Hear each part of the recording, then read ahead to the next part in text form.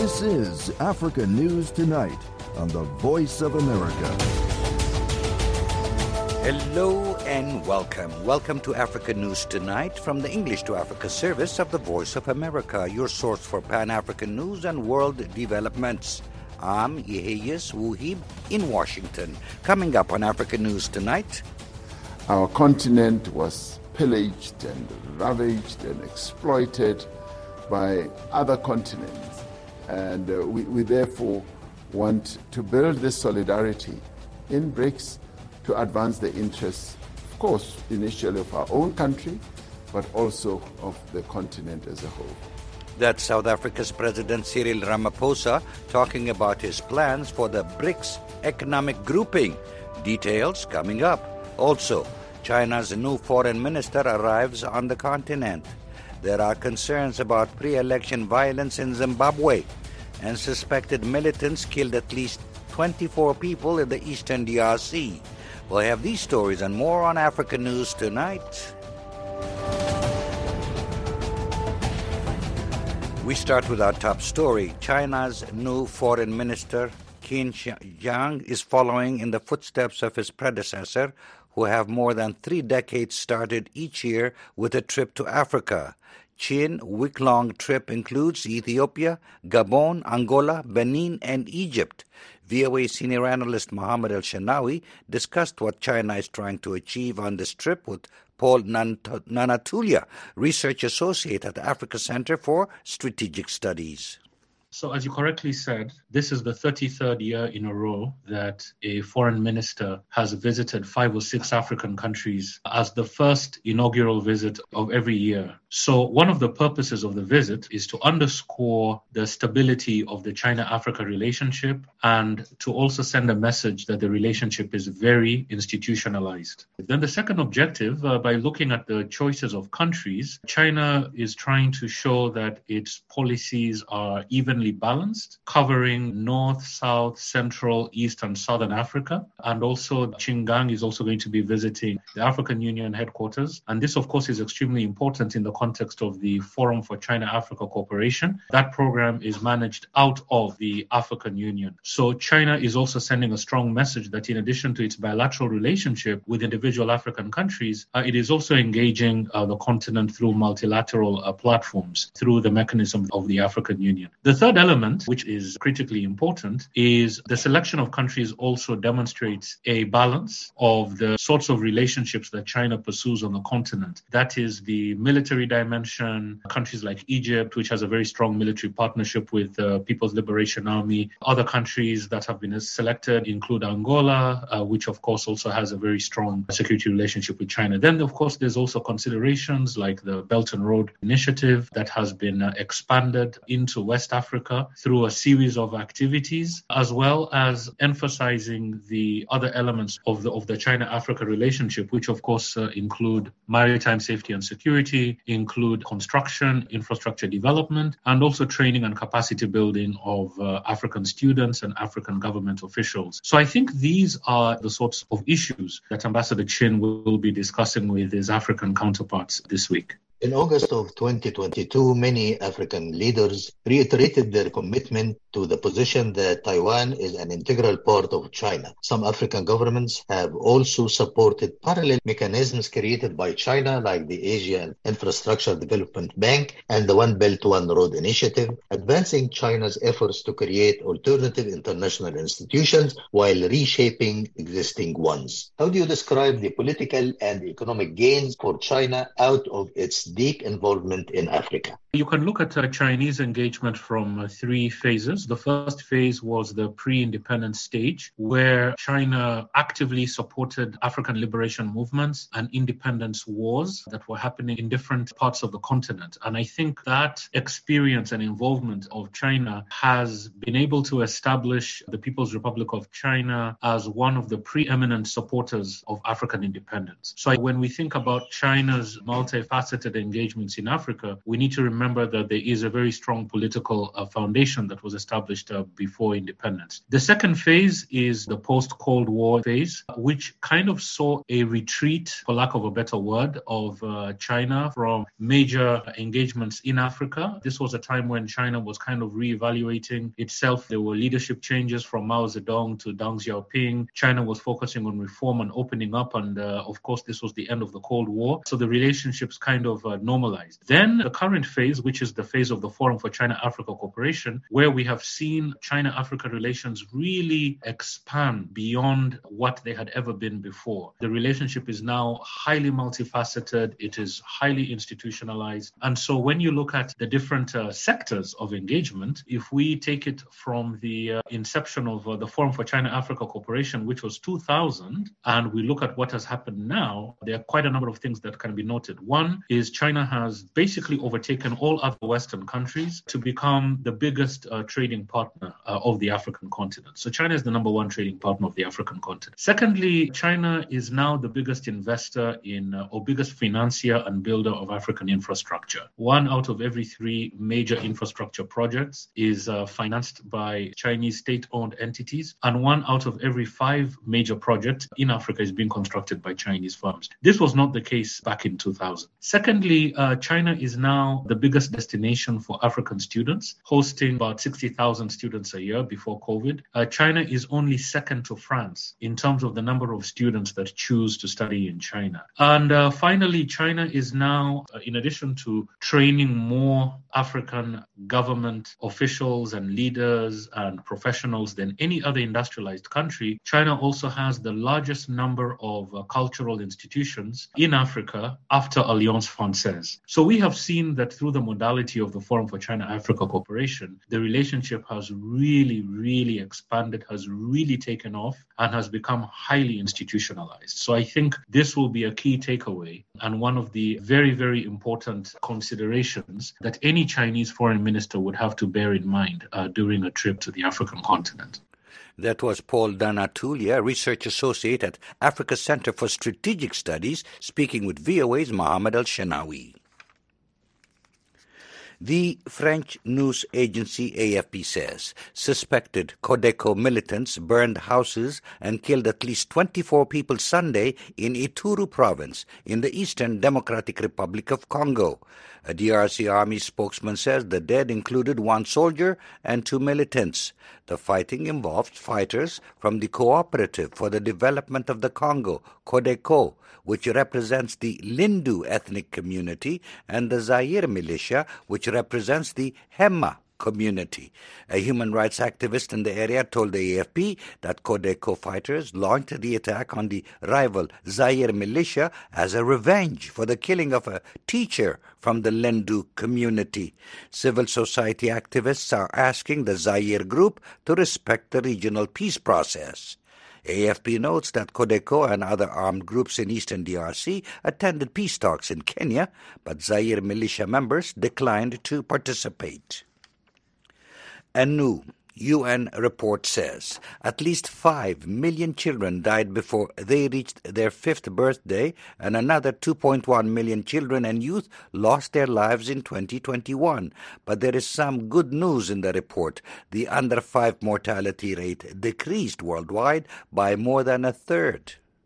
Louay Pearson, UNICEF Associate Director of Maternal, Newborn, Child and Adolescent Health, tells VOA's Carol Van Dam that UN humanitarian groups were able to cut the child mortality rate in half from where it was 2 decades ago. Still, Pearson says much more needs to be done.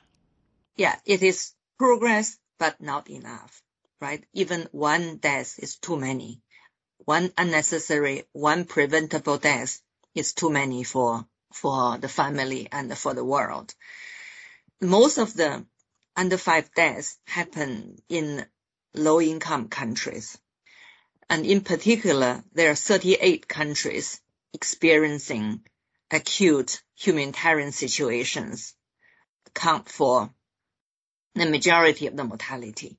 These countries include Yemen, and the northern part of Nigeria, and Ethiopia in the past few years, and Somalia and Afghanistan. So these countries needs to make faster progress if we want to move the needle of the world. If we use under 5 mortality reduction as a tracer indicator, that many countries, but in particular those countries are lacking progress, needs to move faster. Those countries that you mentioned that include a lot of African countries, there have been conflicts and intercommunal fighting. Is that the main reason of the child mortality? Also natural disasters, as well as huge public health emergencies. If you look at DR Congo, a big country with rich natural resources, but it's also a country experiencing what we call multi-pandemic. That they have had Ebola and COVID-19, cholera, measles, polio outbreaks. So all these health emergencies also affect the delivery of routine health programs, especially at last mile. If you look at the mortality rate within the country, there are huge variations in different geographic zones. In the rich urban areas, the mortality rate is much lower than remote rural areas, and the urban poor and areas affected by acute conflict. So what we are looking at is not just the global average or national average. It's really important to look into more nuanced analysis to understand where exactly within the country that more actions are needed. As you mentioned at the top, the goals have actually, some have been attained, that you have reduced significantly the number since 2010. Where do you attribute that to? What kinds of areas that the UN and other groups, humanitarian groups, where did you target your efforts that made those numbers come down? So first of all, we need to look at what caused those under 5 mortalities, what killed the children. So these are half of them are due to newborn complications. Around 50% of the 5 million happens in the first 28 days. This newborn period is the most risk for children. They are linked with maternal health, obstetric care, and then pneumonia, diarrhea, malaria, TB, HIV, and many other conditions contribute to the majority of them under 5 deaths. That's Lu-Wei Pearson, UNICEF Associate Director of Maternal, Newborn, Child and Adolescent Health. She was speaking to VOA's Carol Van Dam from UN headquarters in New York.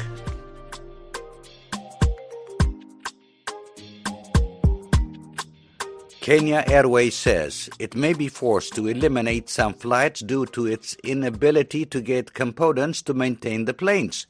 According to Reuters News, airline CEO Alan Kiavuka says the war in Ukraine has disrupted supply chains crucial to global aviation.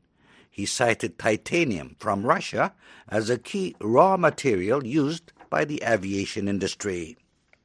You're listening to Africa News Tonight on the Voice of America. I'm Yeheyes Wuhib in Washington. Please note we have moved our programs from voanews.com to voaafrica.com. There you'll find all your favorite VOA radio and TV programs and a whole lot more. Find us on voaafrica.com. South African President Cyril Ramaphosa says he will use his chairmanship of the BRICS group of leading emerging economies to focus on advancing African interests. The bloc, Brazil, Russia, India, China, and South Africa, is seen as an alternative to dominant Western economies. Kate Bartlett speaks to analysts on what form economically and politically that might take in this report from Johannesburg, South Africa.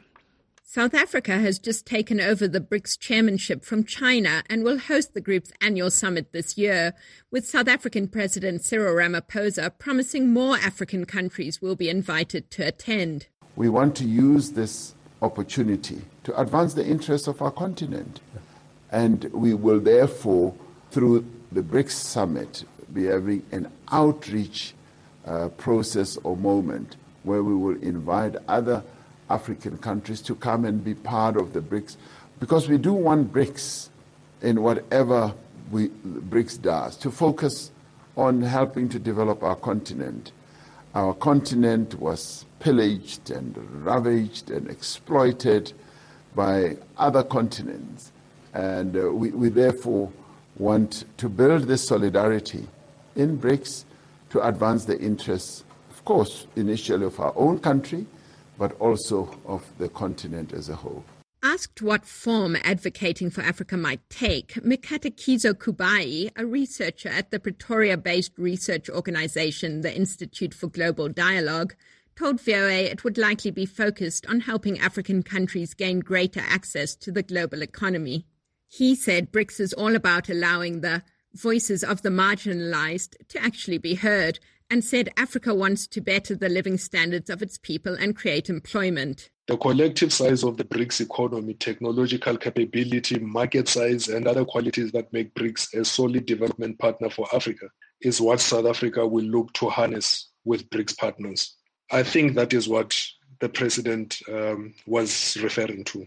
Elizabeth Sideropoulos of the South African Institute of International Affairs said that trade would be a priority and there would be a focus on unlocking the potential of the recently formed African Continental Free Trade Area. She noted that China, the world's second largest economy, is the continent's single largest trade partner. She said the summit is also about getting investment from external partners and sparking intracontinental trade. South Africa would want to advocate in the discussions on these issues with its other BRICS partners, in terms of how we use the creation of a continental free trade area, not only to trade more with the external world, but primarily, which is what this initiative is really about, to trade, to create goods in the continent that we can trade within the continent. Sideropoulos said aside from trying to advance the economies of developing countries, BRICS is also about reforming the current multilateral system, which does not necessarily advance the interests of the global south. At the last BRICS summit, hosted virtually by Beijing, Ramaphosa took aim at the West, saying that during the COVID-19 pandemic, rich nations did not adhere to the principles of solidarity and cooperation when it comes to equitable access to vaccines.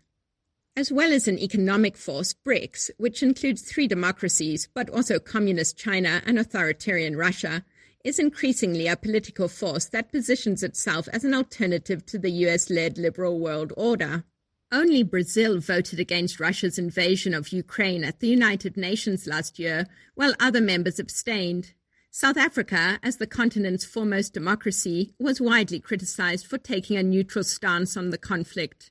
And it looks like BRICS may soon expand. Saudi Arabia is reportedly interested in joining the bloc, as are Iran, Algeria, and Argentina.